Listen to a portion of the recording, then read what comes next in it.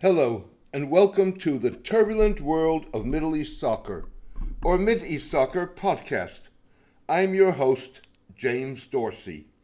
An agreement to establish diplomatic relations between the United Arab Emirates and Israel, and a Saudi-Pakistani spat over Kashmir, coupled with feuds among Gulf states and between Turkey, the Kingdom, and the Emirates, drive nails into the notion that the Arab and Islamic world share common geopolitical interests on the basis of ethnicity or religion, and embrace kinship solidarity. The UAE-Israel agreement weakens the Palestinians' efforts to create a state of their own, but their criticism of the UAE's move to become the third Arab country after Egypt and Jordan to officially recognize the Jewish state is based on a moral rather than a legal claim. The UAE and Israel see their relations with the United States and the perceived threat from Iran as bigger fish to fry.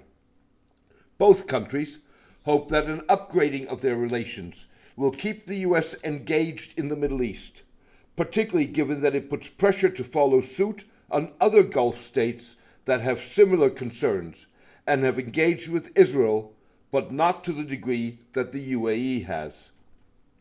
The UAE and Israel further worry that a potential victory by presumptive Democratic candidate Joe Biden in the U.S.'s November presidential election could bring to office an administration more willing than President Donald Trump to seek accommodation with Iran and emphasize human rights and basic freedoms. The establishment of diplomatic relations strengthens the UAE's position as one of the United States' most important partners in the Middle East, and allows Israeli Prime Minister Benjamin Netanyahu to argue that his hardline policy towards the Palestinians does not impede a broader peace between the Jewish state and Arab nations.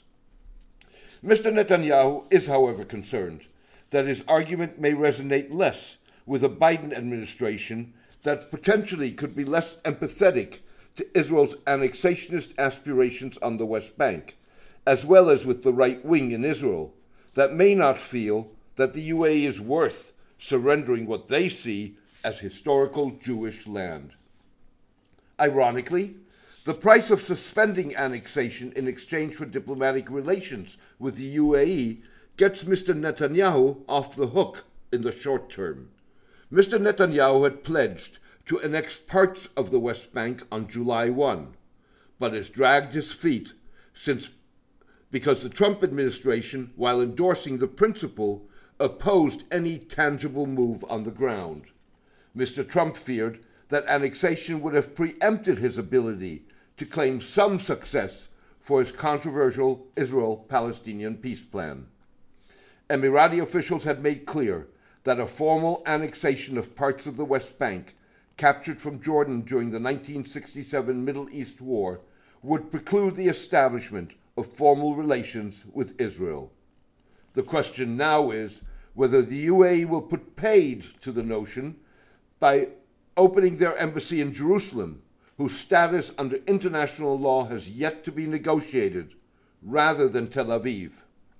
So is what the UAE, alongside Jordan and Egypt, will do if and when Israel legally incorporates West Bank lands sometime in the future.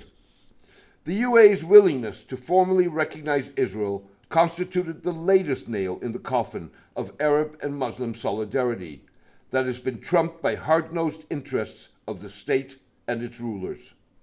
As Messrs. Trump and Netanyahu and UAE Crown Prince Mohammed bin Zayed were putting the final touches on their coordinated statements, traditional allies Saudi Arabia and Pakistan were locked into an escalating spat over Kashmir.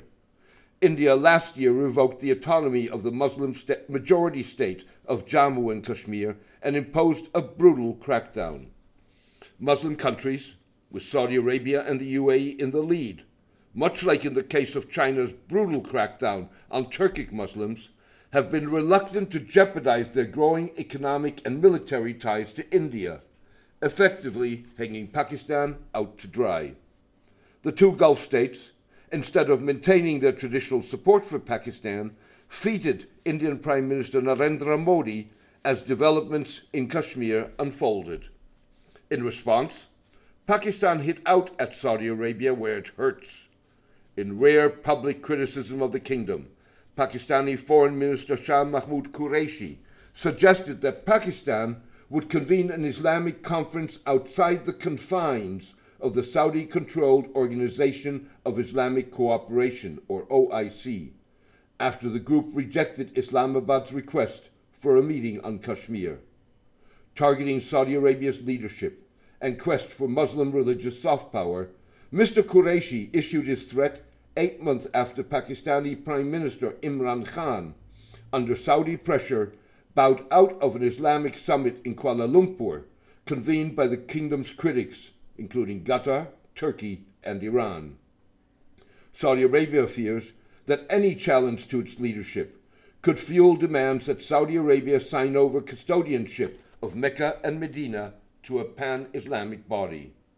The custodianship and Saudi Arabia's image as a leader of the Muslim world is what persuaded Crown Prince Mohammed to reach out to Israel primarily to use that, as well as his embrace of dialogue with Jewish and Christian groups, to bolster his tarnished image in Washington and other Western capitals. The UAE's recognition of Israel puts Saudi Arabia more than any other Gulf state in the hot seat when it comes to establishing relations with Israel, and it puts Prince Mohammed bin Zayed in the driver's seat. That is all about interests and competition, and has little to do with Arab or Muslim solidarity. Thank you for joining me today. I hope you enjoyed the podcast.